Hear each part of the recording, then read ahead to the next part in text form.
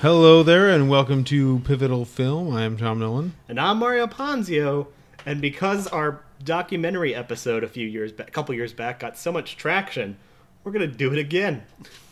We're pocketing this one, folks. So who knows what's going to be happening in the world when you actually finally hear it. They could have solved this whole COVID thing. Trump could just be in the presidency because, that Pennsylvania state senator decided to act in sedition and is that a thing that's being talked about? He's talking about trying to convince the Senate, an actual sitting state senator is like, I just got to convince the state Senate and the state House to have their electors support Trump.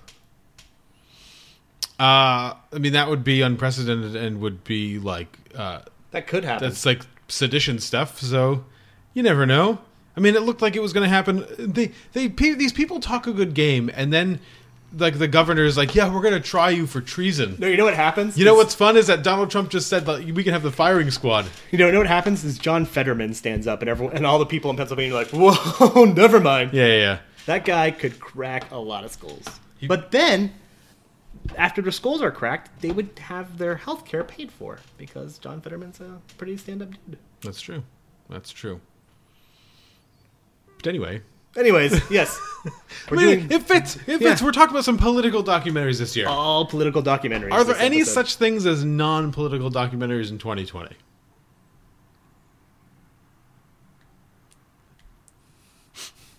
I mean, Athlete A got close. I mean, Ish. that's somewhat political. I guess. No, because that's like the government. Oh, right, because of the sex ban. Yeah, so... there probably is. There might be one. The Last Dance. American Utopia, do we count? No, that's a concert film. The Last Dance, the Michael Jordan documentary. Oh, yeah. That's... Well, not a movie, though. It's not eligible for Oscars. It isn't? No. Didn't the O.J. Simpson one win an Oscar? It did because that showed in theaters. All of it? Yeah. But that was very long. Yeah, they did it in like in one sitting? No, I think one sitting. They think they showed it in like chunks. Yeah, like the Shia LaBeouf experience. Which I'm sad that I was not eligible. But we are being political. All of our podcasts are political. Yeah. No, all of our documentaries are political, and we are doing a beer today. We usually don't do beers for our special episodes, but we decided that we were going to do a beer because this is actually a yearly release of a beer we talked about previously on the podcast. Do not remember which episode because I'm terrible at research. It was the episode that we did the Force Awakens on. Does it? Okay. Yeah. Wow, that's a Force Awakens. You mean Rise of Skywalker? Rise of Skywalker, Force Awakens. I was like, we did not do this podcast in 2015. No, but it is Imperial Stout Trooper, the 2020 edition. And it's political because the Stormtrooper has a mask on his face. Yeah. I'll take a picture. Properly worn mask too. He's doing good. He's doing a good job. Which is the one problem is aren't these breathing holes over here? Yeah, so he's got to get a little bigger. Yeah, he's got to get a Joe Biden size mask. Yeah. 9.5%. I don't know what's the difference with this. Oh man, just look at that. I got a head coming out of there. Yeah.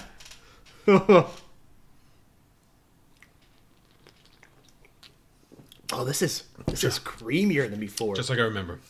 It's creamier, I think. But it's got this like... It's got the similar taste, but it's more chocolatey. This is much more of a milkshake than previous years. I'll say this about the Imperial Stout Trooper. And this is it's not... so good. Yeah. This is not like to toot New England's horn because we do enough of that. Even though we've tweeted at them a number of times, they've never said anything to us. When even though I've mentioned it in their...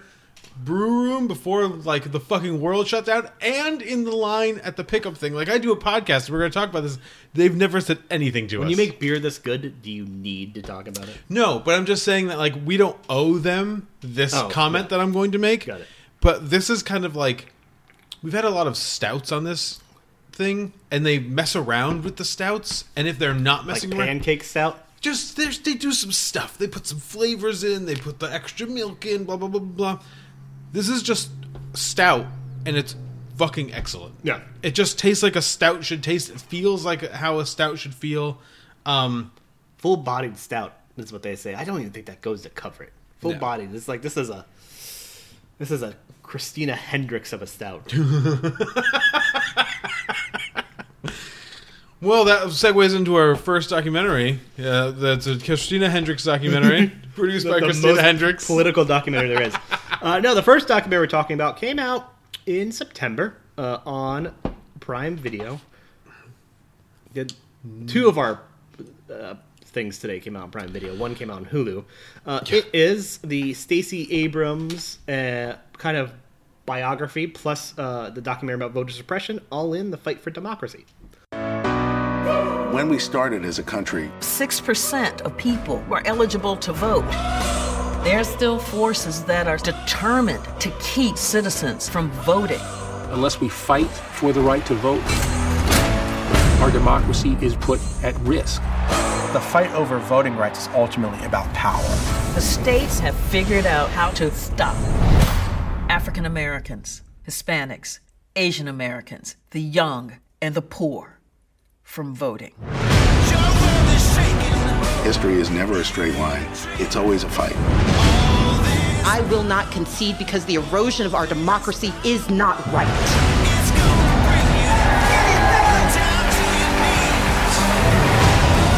We try to make history. The vote matters. You belong. You have value.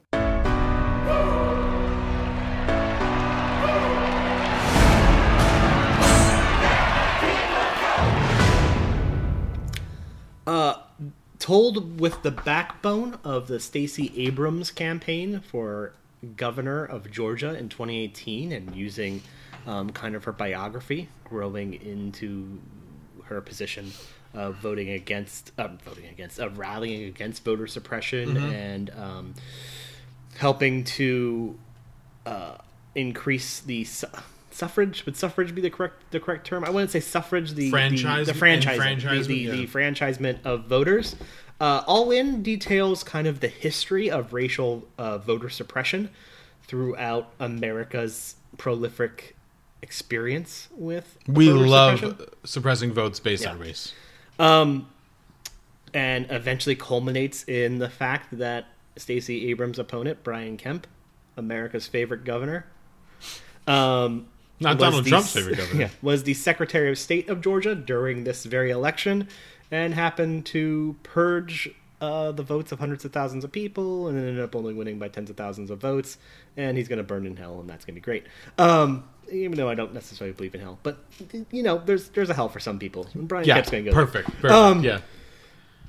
I think that's basically it. I don't know. I don't want to do a lot of I think the last movie we could do a decent description of, but I think there's not a lot to do here, and I think that's one of my problems with it is not that I have any problems with it. I'm 100% fully support everything that it's talking about. It's very journeyman though. It's just it's like one of those books that gets released before somebody runs for office, and you're just kind of the book is written by that person, and it's just kind of a general telling of their life, but with this overarching message attached to it. I think the best thing that can be said for this is that Stacey Abrams has, since this film came out and since 2018, has become now with Georgia turning blue and all this other stuff. She's becoming the center now of the political world in America. Absolutely, she has become with the two focal giant point. Pieces of shit running against a child and Ralph Warnick.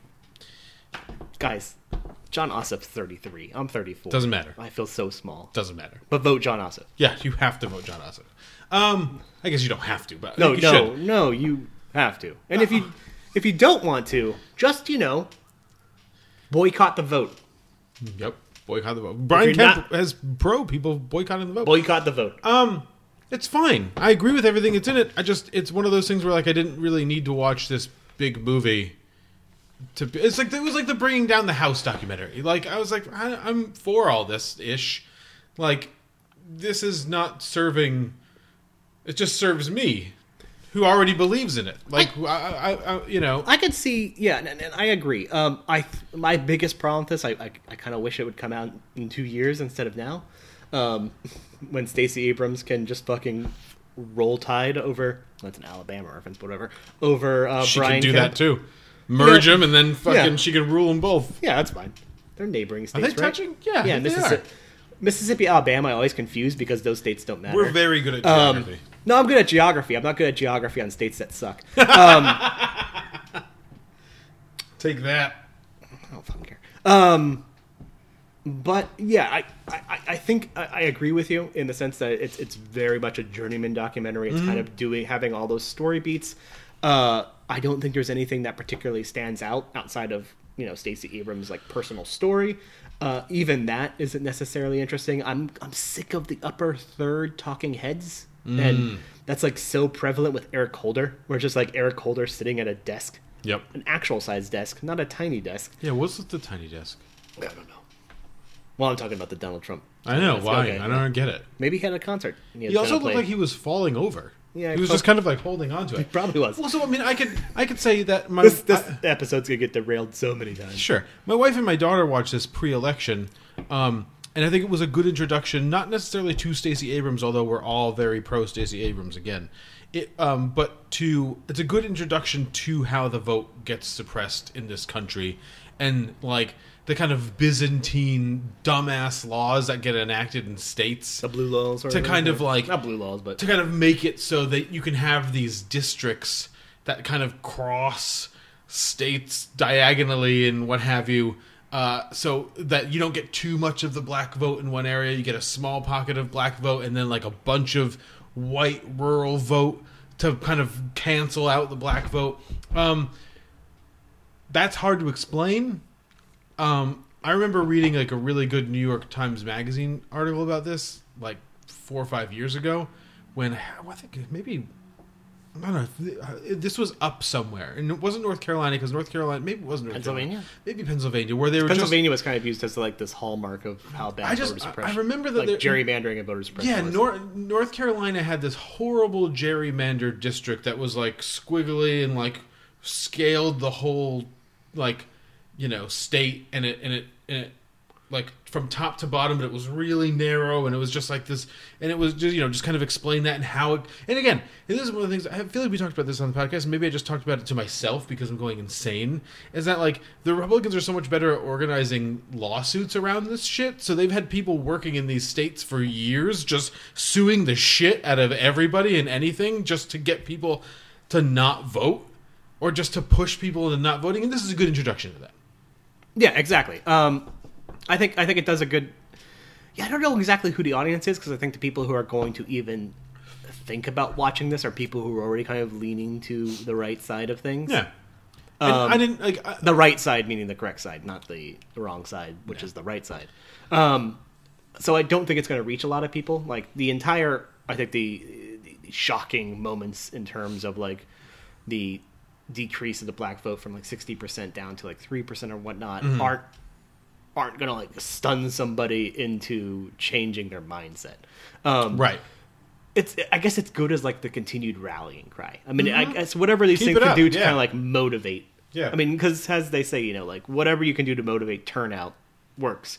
Yeah, I just think from a film perspective, I enjoyed it because I enjoy the subject matter and the history behind it. But from a actual production standpoint, it's a little dull. It's a little not dull. It's a little just journeyman. It's a little kind of it's doing its job, paint by numbers. Yeah, exactly. It's every kind of HBO mid 2000s documentary you've seen. Well, it's the phoned in Alex Gibney documentary where you have like a lot of good footage and you have a lot of good people talking about something, but it doesn't have anything super interesting to say that you haven't already heard already if you've been paying attention to what's happening. Because like Liz Garbus did like Bobby Fischer Against the World and What Happened to Miss Simone, which kind of do like interesting things. Yeah. And they work at times and they don't work, but at least they're like trying something new. She's been nominated for 2 Academy Awards. Yeah, I mean, she's not nobody. I mean, I guess if the intent is not to reinvent a wheel, it's fine. Right. And what I think it is. I think in terms of like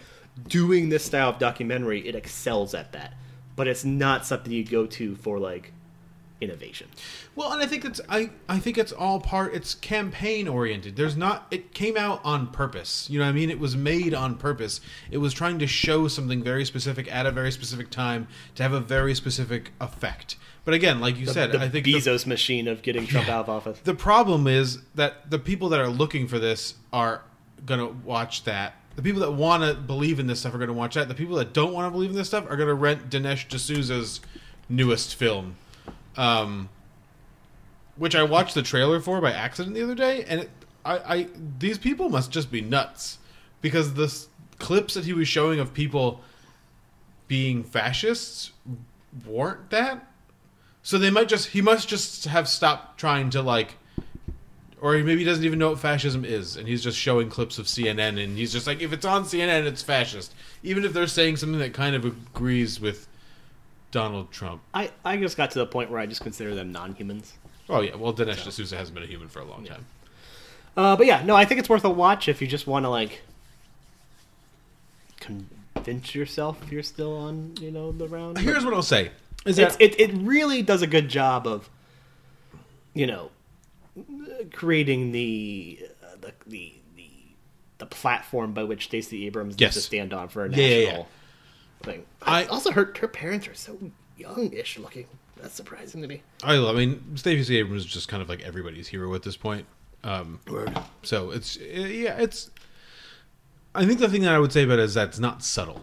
It's just it is what it is, and you either like it or you don't like it. Blah. I think the interesting thing about our next documentary, which but really quickly, can we? Yeah, go. I just really hope when Brian Kemp loses badly in 2022, is embarrassed and has a fatal heart attack. I'm not wishing death on him, but no, I hope he survives for a long time. I hope there's I hope some I can't name a political cartoonist makes a cartoon of him on the back of a pickup truck that's getting carried away. Yeah. Oh man, I hated Brian Kemp before that, but I never looked into his political ads, and I was just like, oh wow, I really, really hate Brian Kemp. Yeah, Brian Kemp is total fucking garbage. Yeah, go fuck yourself, Brian Kemp. I mean, I'm sure he would, because it's probably 1% would fuck him. You could take DeSantis with you, and you guys can both fuck yourselves together. But he doesn't count as a human being. Brian Kemp's still a human being because he's making policy decisions.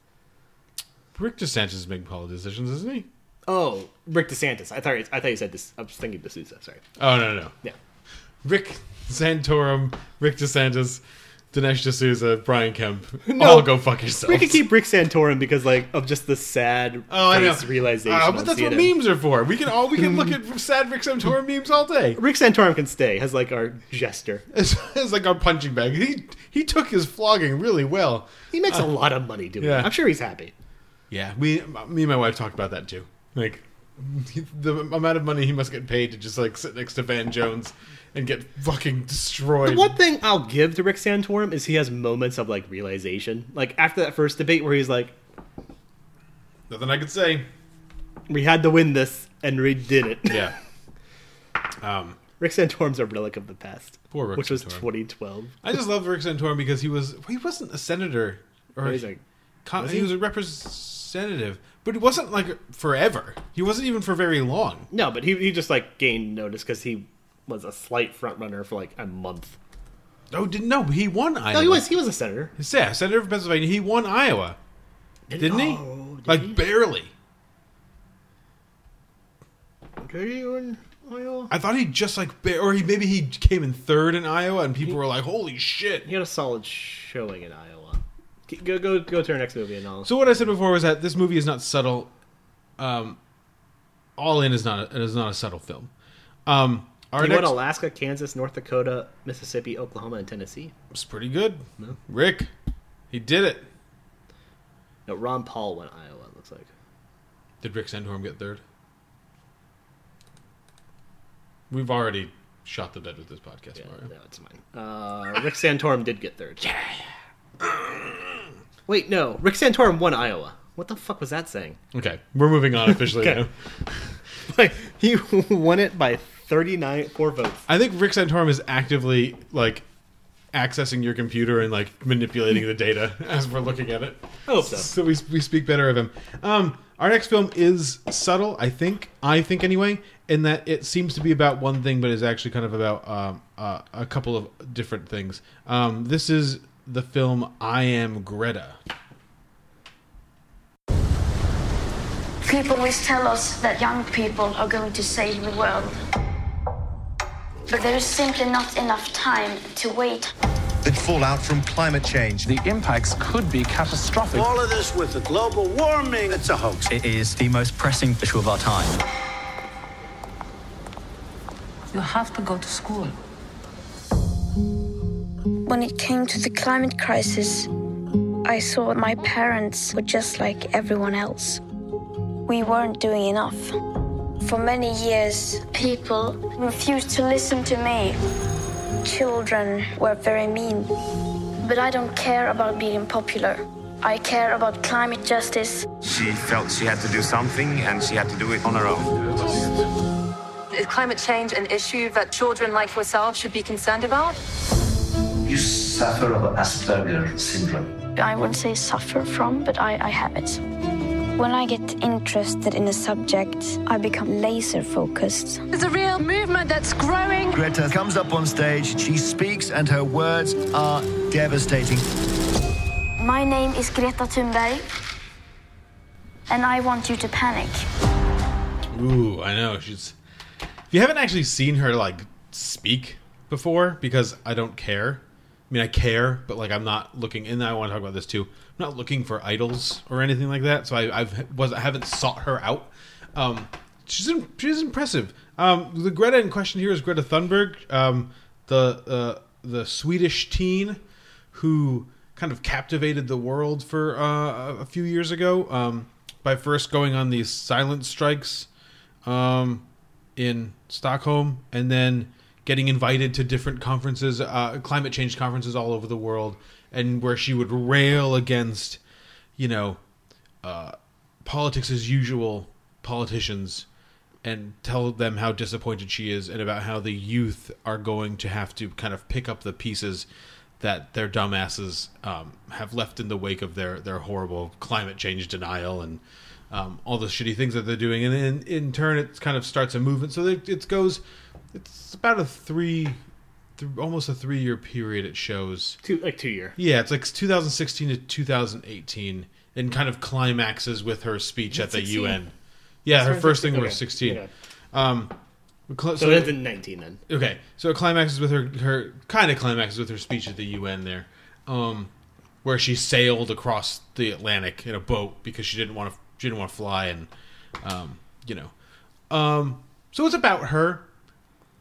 In a lot of ways, it's a pretty serviceable-ish documentary. There's a lot of travel footage, a lot more travel footage than probably a normal documentary would include, of just her and her dad sitting in trains, going to different places and moving around, unpacking hotels and stuff like that. What do you say? I agree. But the one thing I do appreciate about this, and once again, I find this to be another kind of journeyman documentary, is I really wasn't expecting how much it would deal with the emotional toll it all. So that's her. Right. So that's kind of where I find that this movie does something different than the other. Than All In, is that I kind of talked about this a little bit last year when we did our best of the year list, and there's the Diego Maradona documentary that came out, and he just died this week. That came out last year on HBO. Kind of did something similar to what I think this movie is doing, is that it just pretends to be a movie about Diego Maradona's life, and he's a soccer player, and this is him playing soccer, and isn't this great? But in reality, it was kind of a movie about myth making, in the sense that it had all this footage of Maradona, but it also had this kind of narration. I can't remember, was that your best of the year? It was my number 2. Okay. It had this narration that he was doing about how he was feeling and what he was doing and whatever. But it also has all this footage of concurrent Was this an HBO documentary? It was HBO, yeah. Okay. It has all this footage I'll watch that later. of what was actually happening. So he was saying that he was this king and blah blah blah blah blah. And there's all these shots of Maradona looking like he's gonna die. Not because he's hopped up on drugs or anything like that, because he looks scared. Because he looks like disinterested, because he looks bored, because he looks, there's all these other emotions at play other than the thing he was saying. And so it kind of creates this narrative thunderstorm in the middle of the film where he sees stuff one way and the camera sees stuff another way. And I Am Greta, I think, kind of operates a little bit under the same pretense, in the sense that it's supposed to just be about Greta Thunberg, climate change activist.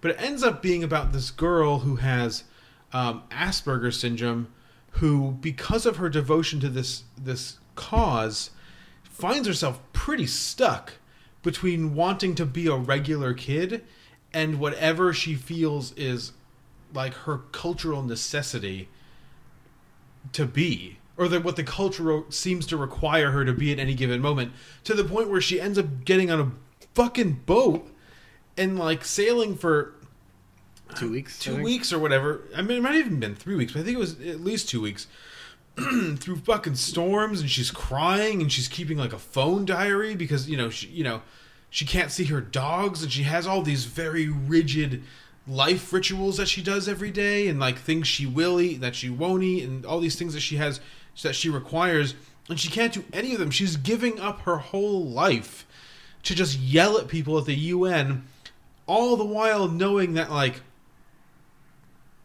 she's not even really doing it for her. She's doing it because everybody kind of expects her to do it, even though she feels super passionately about it. I found the documentary like very fascinating because of that kind of, not even a juxtaposition, because it's like trying to juggle these few balls in the air at the same time, and it just becomes makes it a much richer documentary than just like this is this girl, this is what she believes in. Isn't that interesting? It makes the climate issue have more impact and urgency when it's saying like how much it's how much of a immediate impact it's having on one life. Mm-hmm. Yes. And it's something that has kind of been told. Climate change has always kind of been told in this sense of, if we don't do something now, then this will happen. Mm-hmm. And this kind of does a good way of framing it by like, hey, even if this one person's taking it on, like this is just a sample of what it could do. Mm-hmm. I mean, I do enjoy the fact that like it does delve slightly into like her having a sense of belonging and whatnot to a degree. Like it seems like it tries to cultivate like friendships and relationships around the one Belgian kind of teenager that kind of becomes like her friend. It cultivates that, but it also like really heavily delves into like this girl has like lost her kind of childhood on this pressing issue, and it's like, and it does a good job of like through her words claiming like many people are going to lose, because she's coming from a place of extreme privilege, and like it doesn't deny that. No, like, it never she's so self-aware. Yeah, it never tries to like get rid of the fact that she's super privileged. Right. It says like there's many people who are not, who are also like teenagers or younger, who have their childhood stripped from them because of the fact that increased temperatures and droughts and whatnot and disease are impacting their lives, and you just don't hear from them because they don't have the platform by which she's been afforded. Right. And it does a really good job of humanizing that. Right. And I think the other thing that it does and she's, because of her self-awareness, when she's yelling at people like, how dare you do this stuff, you don't get the impression ever that she's talking about herself. No. You get the impression that she's speaking for all the people that don't have the platform that she's been given. And what makes it frustrating is that this film really frames it in a way when showing the faces of the people clapping that they're not listening. Right. Yeah. Oh, totally. But I think the other thing I find fascinating about this, I don't know, so this week is if Maradona just died, you can kind of trace what week we're talking about this. I have no idea when we're going to air this. This is the day after Thanksgiving 2020. Day after Thanksgiving 2020. One of the things I've been saying a lot recently, hopefully when we put this on, we're back in the Paris Agreement. Yeah, that'd be nice. I mean, I assume the second Biden steps in, that'll be his first thing. He has a lot of first things.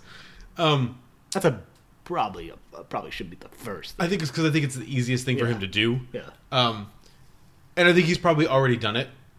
His team has already been in contact, and he's already signed the document. They're gonna be like, oh, he signed it. Or whatever. Not that it means anything. Not that it means anything, but it's symbolic. It's not like Brazil or anything's doing it. The phrase that's been coming out of my mouth a lot recently, Mario, is I can see why someone would be a Republican. And when I say a Republican, I mean like a Trump Republican. And the reason I kind of said that is because the reason I've been saying it, and like the thing that kind of catapulted me into thinking about this stuff is that this medical journal released this study about like vegan diets and bones. Okay? And bones? Bones, like in bone health. And so like the New York Times and CNN just kind of, their science reporters just kind of like picked up this thing and they wrote this story about how vegans have bad bones. And then I did a little research into the study and I found that like the study is, funded by this one company, and one of the chair people of that company or organization is the head of a meat lobby. Okay? So not even that. So that like reeks of conspiracy. And then I put that in quotes. And then I posted something on the New York Times comment board about like, just follow the money, guys. Like it's, study, like citing it like here with the links. Here's where the here's where the study is. Blah blah blah. Because the New York Times like vets their posts, they don't just put it up. My post didn't make it. You know what I mean? Yeah. Because I called into question, like, I'm assuming, like, the veracity with documents, not just opinions, of this thing. This is something I've kind of become an opinion of. When there was the one Florida paper that did, like, the investigative journalism on the Florida town that's basically owned by Scientology, Clearwater. Yeah. Like, I can't remember. It's a Tampa Bay Chronicle, I want to say. I don't know. Like, their Pulitzer Prize winning thing. Like, I respect news media then. I'm to a point now where if I see an article about some reporting on something from a study, I immediately disregard the news article and go to the study. Go to the study. You can find them. Everything's filtered now by what it's. No matter what side you're on. Yes. It's filtered by. It's always probably been this way, but. Luckily for us, when we have access to basically everything in the world, as a first world nation, Mario. You can go like, I don't need to have this explained to me. I can look at the source and come up with my own opinions based off of it. Perfect. But we have all of this access, okay? But even people on the left are hungry, for whatever reason. I wonder if you have an opinion on this, for their own version of Donald Trump. So Greta Thunberg is sitting on street corners in Stockholm, Sweden in 2016, and then 2 years later she's arriving at a port in New York with fucking thousands of people, wanting to shake her hand and chanting for her and like sitting on shoulders and like taking pictures and no, it doesn't matter. I don't want to get off topic. And like but even not even that, like when she shows up in Paris, when she shows up in Belgium, when she shows up in all these places, there's just thousands of people that are like, Greta, I love you, Greta. We make idols of people like so quickly in this world, but like in this country specifically, we're just dying for people to tell us how to feel and what to believe. And what's weird is it's not been Tom and I yet. Guys, come on, get on it. I don't know. I don't know how to explain that. Maybe this beer isn't as good as we think it is, and people are just like, those guys have bad taste in beer. It's once we stop doing beer reviews, people will like it. We'll become world famous. No, maybe this Rick Santorum thing will really catch on, and people will be like, those guys, the way that they propped up Rick Santorum was good. But I think that was the other fascinating thing about this documentary is that, and I don't know if it was intentional or not, is that the way that like she just went from a girl who was, like I said, sitting on the street to this celebrity, but beyond celebrity. The ending of it, she's like a pop guy. No, at the end of it, she's like a pop star. Yeah, but they're treating her like a guru. You know what I mean? Like she will tell us what to think. And I was like, but she doesn't even. I don't even get the impression that she knows what to think. She's just like, focus on this. Yeah. Like look at it. And be rational about it, and you can't mistake the data. Like even she says things that like, or you look at it and go like, as a teenager, like you're like, this is a teenager. Like I can't understand how a politician doesn't know what the Keeling curve is, and it's like I'm sitting here going like, I could, because a politician has to know, like, tens of thousands of things. I hope our politicians would be smart enough to be like, I don't know what I should do about climate change. Well, they have someone that works for them that knows what that is. But, like, when she's saying, like, a politician doesn't know exactly what this is, I'm like, yeah, that's a lot to expect of a politician. Because, like, there's moments there you can look at that and go, like, oh, she's still a teenager. She's still somebody who's like, I'm focusing on this one issue, and I don't understand, like, how these people aren't also focusing in on this. Right. Which, it's a pertinent issue that only has one right side. Right. Clearly. And I think that's what she's saying. Is that, like, there's no other way to think of this. No, but, like, what I'm just trying to say is, like, early on it kind of establishes, like, I don't understand why they don't know what this is and this is. And it's like, I can understand why somebody might not. They shouldn't also have an opinion on it until they've been informed. Right. But yeah, no, I do think that's interesting how it does go into this, like, idolatry of her. An idolatry of kind of, like, just a status of how people just want to gravitate around a person. Well, it just felt so not bad. Even, it's like, yeah, not even an idea anymore. Like, we don't gravitate around, I guess, have we ever gravitated around ideas? I don't know. Probably I don't know. I mean, I don't think we've been alive enough to know that. Maybe we have. I don't know. I can't think of one. Fred Thompson died too young for me to gravitate around. Well, I just think that, like, even... I just wanted to drop a Fred Thompson name. Even... I love Fred Thompson. I mean, I don't... political, like. No, but, like, just as, like, a cultural figure, he went from Law and Order, like, DA to just, you know... From Die Hard 2 to Law and Order DA. No, because he was doing Law and Order, like, the year before he ran for Senate. Yeah. Or is it Senate or Die Hard Representative? 2 got him Law and Order, I think. Maybe. I don't know. Fred Thompson's great. I mean, he's not. He's dead. But he's great. Too. But I just found it fascinating. I found it fascinating how quickly we were just kind of... How quickly these people were just like, you are our leader. Please lead us. And then she's just like, I'm not. No, I'm not. Oh, no. What I was going to say is that, like, she's just spent 2 weeks on a boat, and I felt so bad for her because she can't just go take a shower. You know what I mean? She can't just go get some food. She can't just be not on a boat for, like, a day. She has to shake a bunch of people's hands. Yeah, she's crying. She has to take a bunch of selfies. She's crying several times, very earnedly. She's got her so fucking tied to the inside of a ship because it's just rocking too much. She's like, I gotta go do this. I gotta go out. There's a fucking storm, and she's like, I gotta go outside because I'm gonna be sick. It's just like, she shouldn't have to do this. But those people standing on the dock fucking demand that she do it. They fucking demand it. And they're supposed to be on her side. But that's where I am. And no, but I think that segues. Yeah, it works. I'm fired up now. I think it segues really nicely into our third movie here, which is a very complicated movie in a lot of ways. In the sense that it's about expectation. And where we all expect Greta to be one thing, and maybe we're surprised when she isn't. But I think Greta's nature is that she's just going to be that because she knows she has to be it. This next movie is about expectation as well, and it's about the expectation both of the subjective view of the people involved in the film and what they just kind of expect people to understand and do. And it's also about the expectations of the viewer and what they know and what they understand about the world that this film takes place in. And it expects that you feel the same way to kind of get the same thing out of it that they want you to. And that film is the feature... I think it's her first feature, right? Garrett Bradley? So. I think the first directorial feature of Garrett Bradley. It is called Time. My name is Sybil Richardson, and my family is awaiting on a ruling regarding my husband's matter. I was just wondering if you might have any information on, like, an update on it. No, we don't have anything. You have to just look to us on Monday.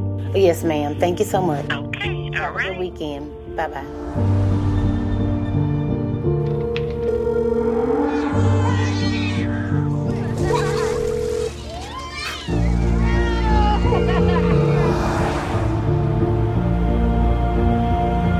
This is Sybil Richardson again. Where you at? No, we don't have anything. All righty. Thank you so much. My twins will be 18 next month. They have absolutely no idea what it means to have a father in their house, what fathers even do.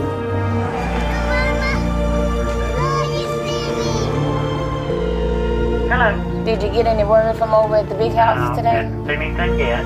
Nothing yet? No. Okay. You got a chance to call today? I have not. No? Okay. Man, these people have no respect for other human beings' lives. No matter how sane or how understanding you try to be, it just will make you lose your absolute mind. You know how hard I'm gonna be smiling when you come home?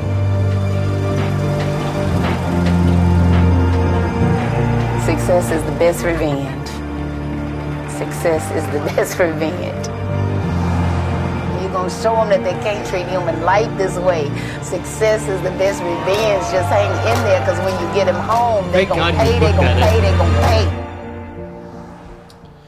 All right, so I do this thing at the library when I do my library podcast where if somebody has written like a really good description of something, I just read the description. I don't worry about trying to, describe it on my own. Tom, you know what you should do? What? You should read Richard Brody's description of it. I think I might. I trust Richard Brody. He's a good guy. Wait, is that what you're thinking? That's what I was thinking. I got it right do I here. have an inline in you? You do.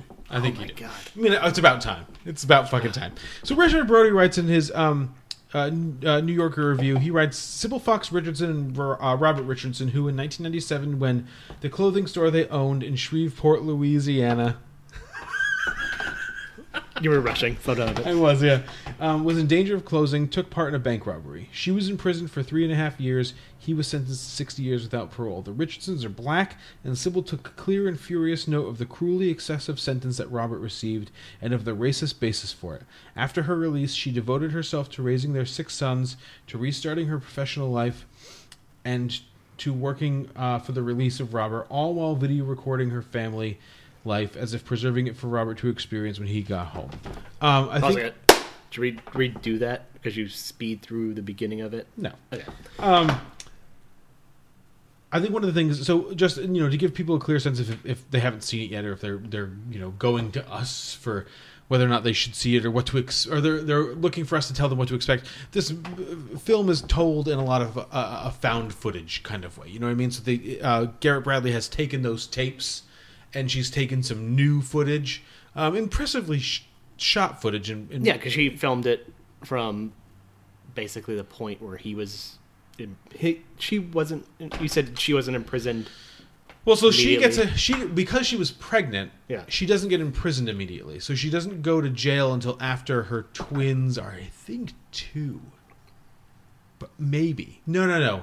Maybe the twins are just born, and that she's talking to her eldest son, Remington, about having to go to jail, and she didn't think she was going to have to because she had these new babies, but they made her go anyway, so she had to go for 3.5 years. So we're chronicling it from basically 2001 on I think so. 2009, I think around so. that period of time. Well, so this is one of the things. things. We're guessing early digital cameras, right? And so this is one of the things where I think this movie leaves a lot of questions. So you wonder, while you're watching this, how she's getting this footage. She's clearly taking it of herself, but she obviously has some kind of a handy cam with like a flip screen so she can center herself. She's always centering herself. It doesn't really matter. I got why she was doing it. But when you're watching it, you just want, because everything is on film, you just want to know the process through which she got her whole life on film. Especially when you're a film podcast. Yeah. I think the other thing that brings up is that this movie is very impressionistically put together. The timeline of this is fairly loose when you're watching it. Almost fluid. It is hard to tell when.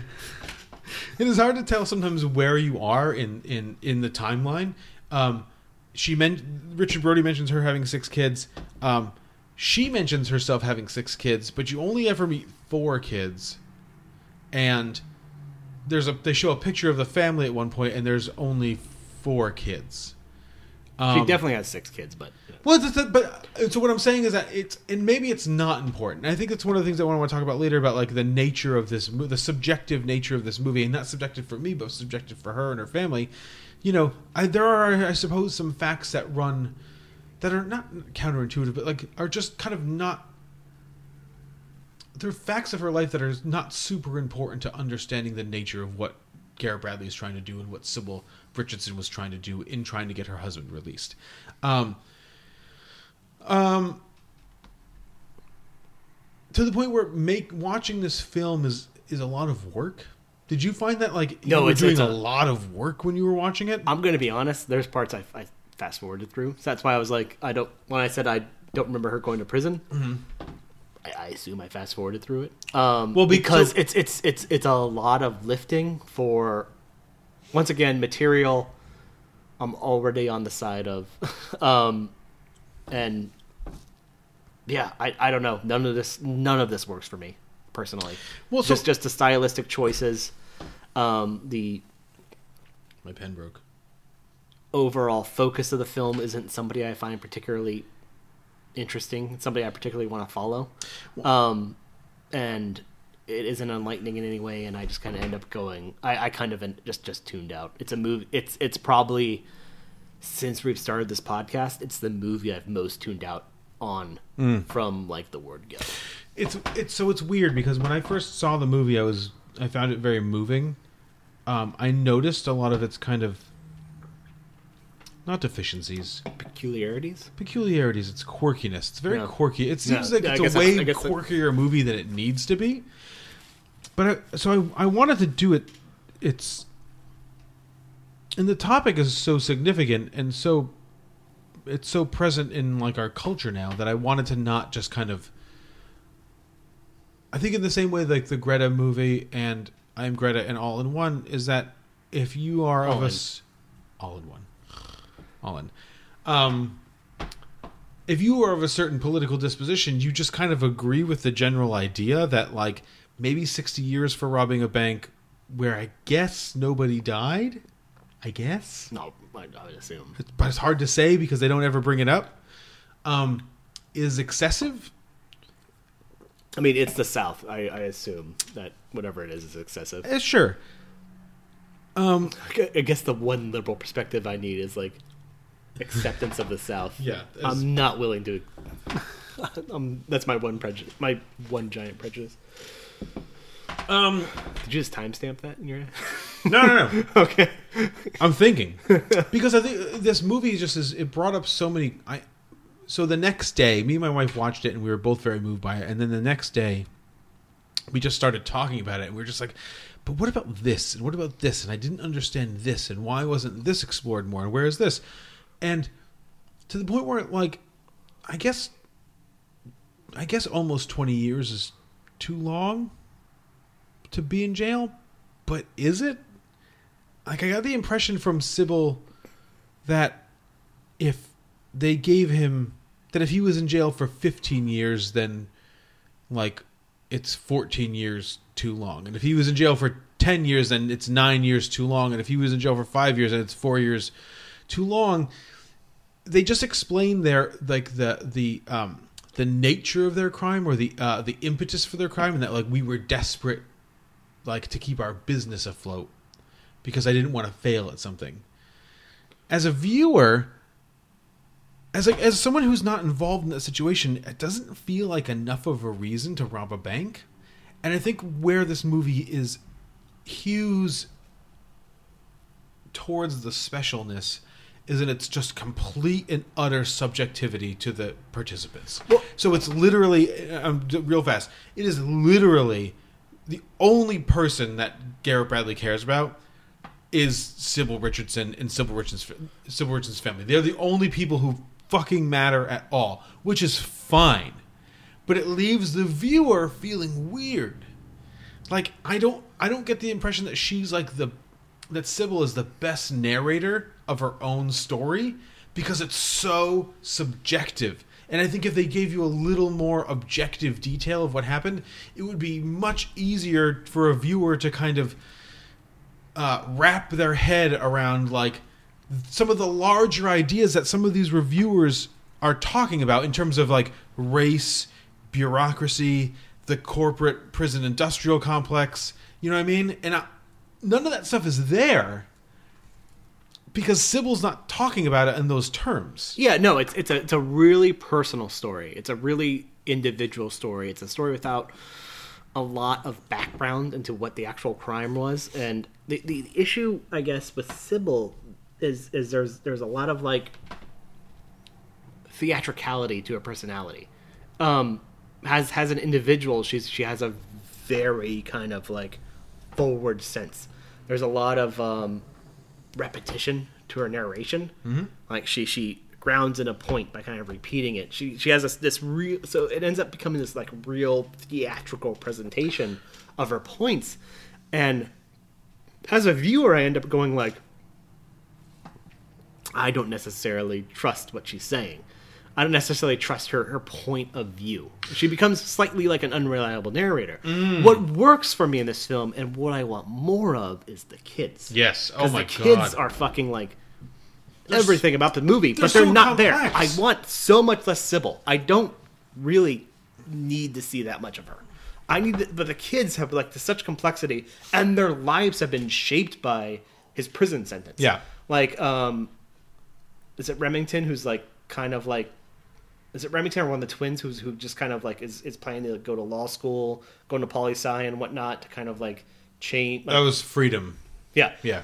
The one of the twins. Yeah, one of the twins. Sorry. Who's like and I want more of that. Yeah. I want more of that. Like the moment where he's sitting in front of the like the student center of the debate class, and he's getting like challenged, and he kind of like brings up that point. So you want more of this because there's the real fact that their lives have been shaped by this moment. Right. And like Sybil's right. Sybil's every time I see Sybil, I'm just like, I'm seeing her point of view. Right. I'm seeing how it affected her in the sense of her life doesn't feel shaped necessarily by it.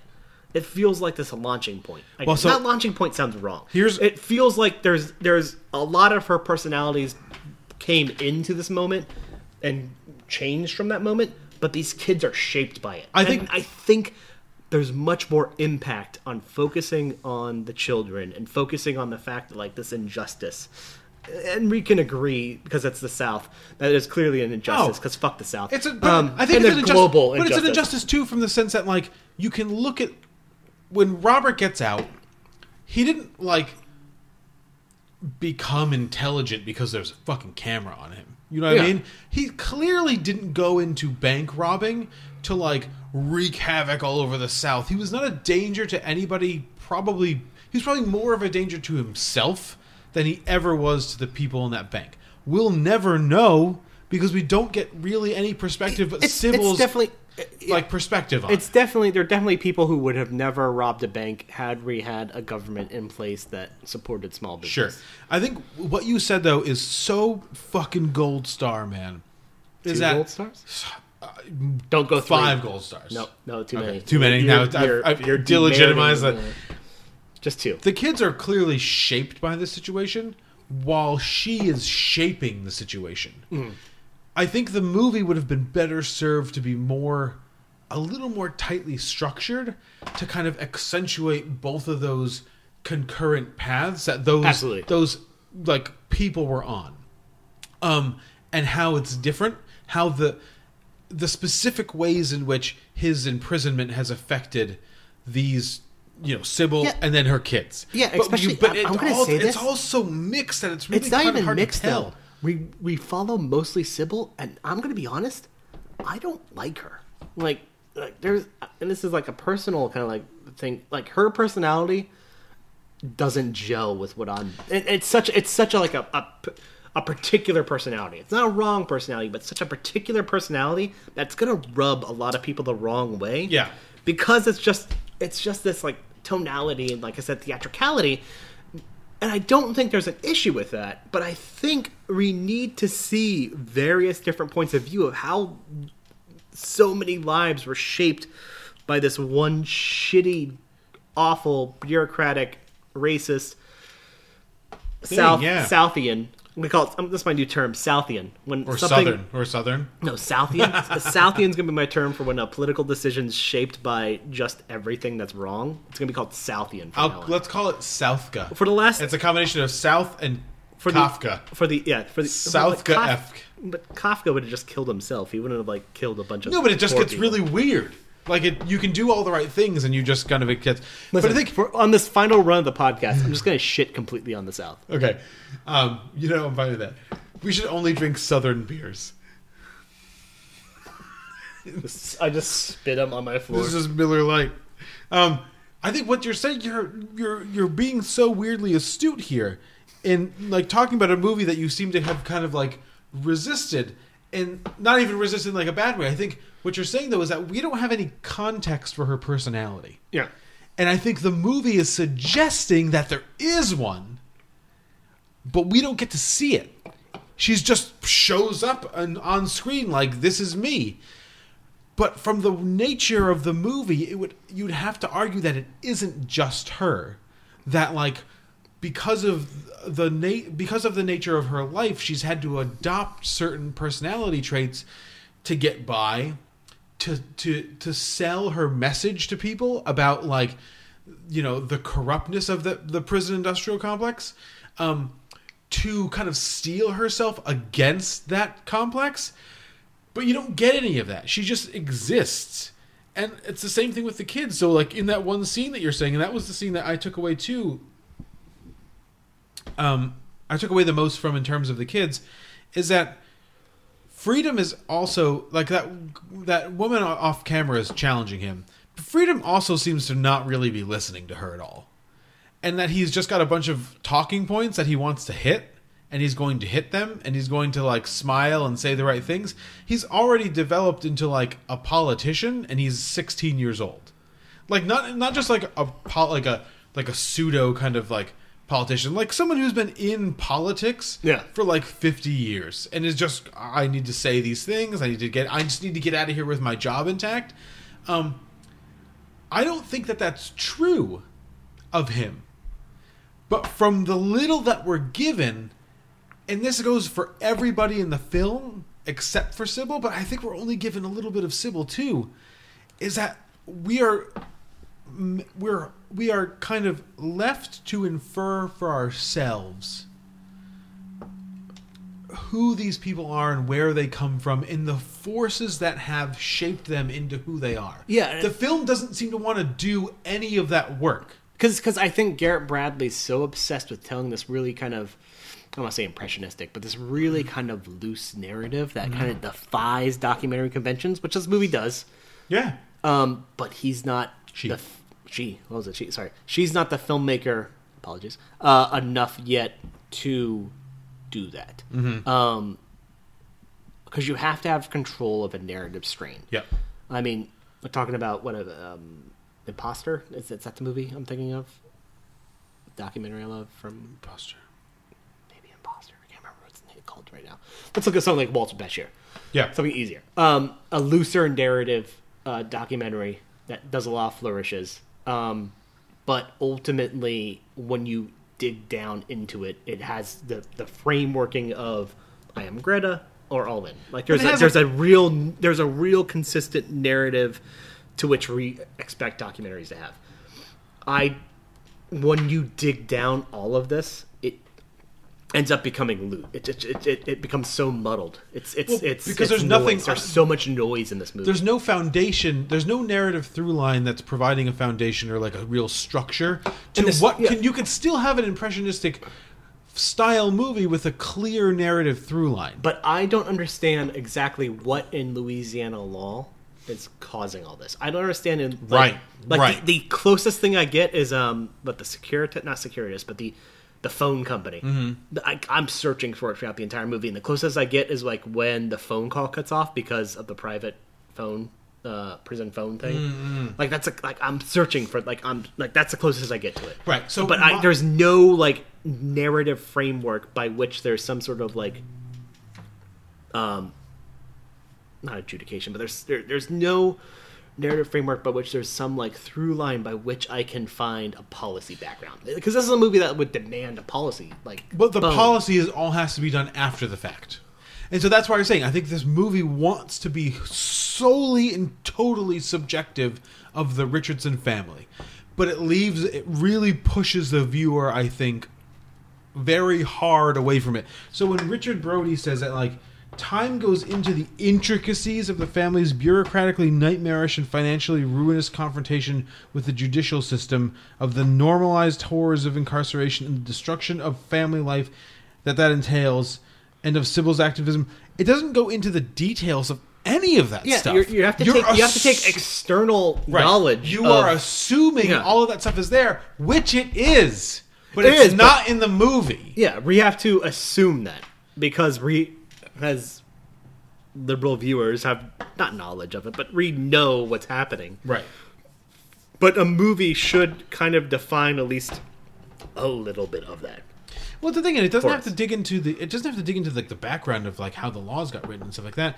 But it would be interesting for us to have a clearer understanding of what it is she's up against, other than the fact that he got too many years. And he's black. Yeah. I get that stuff. I get it. You know what I mean? I totally fucking understand that. What else? Because you are selling me on this movie of all these unseen forces kind of coming out. Well, what are those unseen forces, and how specifically are they affecting your life? I can assume anything, but you're leaving it. It's too baggy. By the end of it, it's too baggy. So like, when he gets out, you're happy for him, but you also are just kind of like, what did we learn? Like, I'm not sure we learned anything. We learned that this sucked for her for a long time. But it's never presented as and if it was presented as like a microcosm of one family's struggle with this, without like dwelling into the policy, that would have worked. But there's a lot of moments in this film that deal with Sybil trying to like address the bigger issues at hand. Yeah. But had it been like her and her children and her struggles she has to get Rob out, that would have worked. But take out all the shit of her talking to the churches about like everyone else dealing with this, and and I also would think that like, if it clearly is hard for them, but I think a lot of people would argue, and maybe I'm one of those people, like to a point, like he did rob a bank. It's maybe supposed to be a little hard for you. Just like it's supposed to be a little hard for him. Well, I mean, who's to say how hard it's supposed to be? I keep forgetting I'm much more liberal than you. but like, would you argue that he shouldn't have gone to jail at all for armed robbery? And I'm gonna make you give me a reason why he shouldn't go to jail. I mean, I don't think she should have gone to jail. I think they could have given her, if she's only serving 3.5 years and she just had kids, maybe 5 years probation if she fucks up like she goes in. I believe the way our structure of law is written is too rigid, by which we define punishments, and should be more loosely defined by circumstances, because of the fact... like you have that written on a wall. No, I'm just thinking about this. Because of the fact that people commit crimes based upon a variety of circumstances because of the failings of our current system of law. Agreed. 100% agreed. I think there should be not punishment, there should be correction based upon it, but I do feel it should be a more fluid system of correction. Sure. Again, well said. That is not on the offing here. There are no solutions offered. Well, because that's a crazy thing to say, because I don't think anybody... Well, some people say that. But that's the whole idea. I think when people talk about like defunding the police, I don't think most people, I don't speak for the people in the Pacific Northwest, I think most people are saying the idea is not to get rid of the police. The idea is to kind of restructure what the police means and how it operates. Well, it's if it means that they don't get $5 billion a year to buy military equipment, then they don't get $5 billion a year to buy military equipment. And I hate when we do this. Do you actually hate when we do it, or do you secretly love when we do it? No, I'm just saying, policeman holding boulders. Keep talking, because I want to like fill in this while I so the point that I'm making here is that like, when we talk about prison reform, we're not necessarily talking about like people not going to jail anymore. And I'm not saying that like Robert Richardson should or should not have gone to jail. I think based on like our current, the way we do punishment and stuff like that, I suppose some jail is in the offing here. But I think to your point, and what the film I think would argue with you is that because of the nature of his crime, if we were really looking at like if police were really digging into, or detectives were really digging into the nature of the crime, or even like forensic psychiatrists or something like that, I don't know. We're digging into the nature of the crime and who committed it and under what circumstances and all this other stuff. They talked to the person, they had him evaluated, blah blah blah blah blah. What are the odds that Robert Richardson goes back out into the public and robs another bank, or this escalates into something else? If we were providing the bottom rung of our society with the appropriate safety net so that they didn't feel like their only option was to go out and rob a bank, would he rob a bank again? The answer is 100% no, I think, in this case. Yeah, and the cartoon I'm talking about, by the way, is this Neil Scorpin cartoon, which is, he's just a freelance animator. I thought he might have been attached to one of the newspapers, but he talks about defund the police. I'll post this, I guess, on our Twitter. But do it. It just shows like a police officer carrying like the gang violence and drug possession, homelessness, domestic violence, keeping the peace, and eventually the defunding the police thing says like eventually the police officer is carrying like the burden of keeping the peace. Yep. And all these other boulders are kind of being distributed amongst social services. Yep, absolutely. And, corrections to housing and urban development. And that's what defunding the police is saying. Like, we don't have to pay the police. We don't have to give law enforcement as much money because we're improving the funding of other things and decreasing the workload by which a police officer needs to have. Because the solution to all these problems isn't the police. And also, the biggest solution to everything is the fact that we, as a society, still believe that people have to have like this multitude of work that they have to do in order to be functioning members. But spoilers, technology has made it so we don't have to work as hard. But guess what? Technology has also made it that people that normally wouldn't have an opportunity to get work can do work. But we don't let them do work because that would be them getting too high on like the cultural food chain or whatever we want to call it. How dare that happens? Right. Yeah, exactly. And so that's, I think, my point here, I think, Mario, is that that's my name. We both have these viewpoints. I'm not sure, and I think the film would agree with our viewpoints, but I have no idea where the film wants us to go as a society. Yeah, no, it's not saying it doesn't care about, I think the film ultimately doesn't care about the society. It really only cares about the Richardsons, which is fine. But present yourself that way. I think so. I think it's problematic to show her fighting the good fight for everybody, while the film is only showing us this one thing. Yeah, exactly. That's a weird place to leave it. I mean, I think it's really worth a watch because it's such a unique film. It's worth a think. Yeah. It's worth a think because it's not going to answer all your questions. It's going to leave you with way more questions than you had going into it. But you might also, it's also something that a lot of people are taking a lot of different things from. And I think they're all fair. Right. And they're all valid. And they're all valid questions. Yep. And they're all questions that should be fucking asked of a society. We're just, as Americans, we've gotten really good at not asking or talking about or thinking about the necessary questions. By the way, you asked a question early on in this podcast, in the beginning of this podcast. HBO just debuted The Mystery of D.B. Cooper documentary. Oh, yeah, I don't think that's political. So, all right, we'll have to check it out. HBO, you did it. We'll have to do another 2020 non-political docs. Oh, Jesus. If you want to talk about political docs or non-political docs, you could tweet us at Film Pivotal.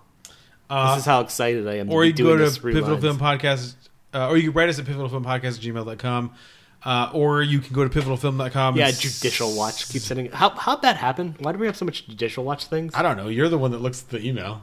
I can never remember to look at it. Oh, I just get notices on my... I don't know what happens there. Go to pivotalfilm.com. There's a list of the movies. I got to update it at some point. I've been doing other stuff. Maybe I'll get to it in December. And the list of the beers that we drank and links to how to subscribe to the podcast and to our Twitter. When we finally launched this episode, somebody laughed one. December, the good old days. Yeah. Oh, Jesus Christ. All right. But until whenever, go see movies, drink beers, and we'll talk to you.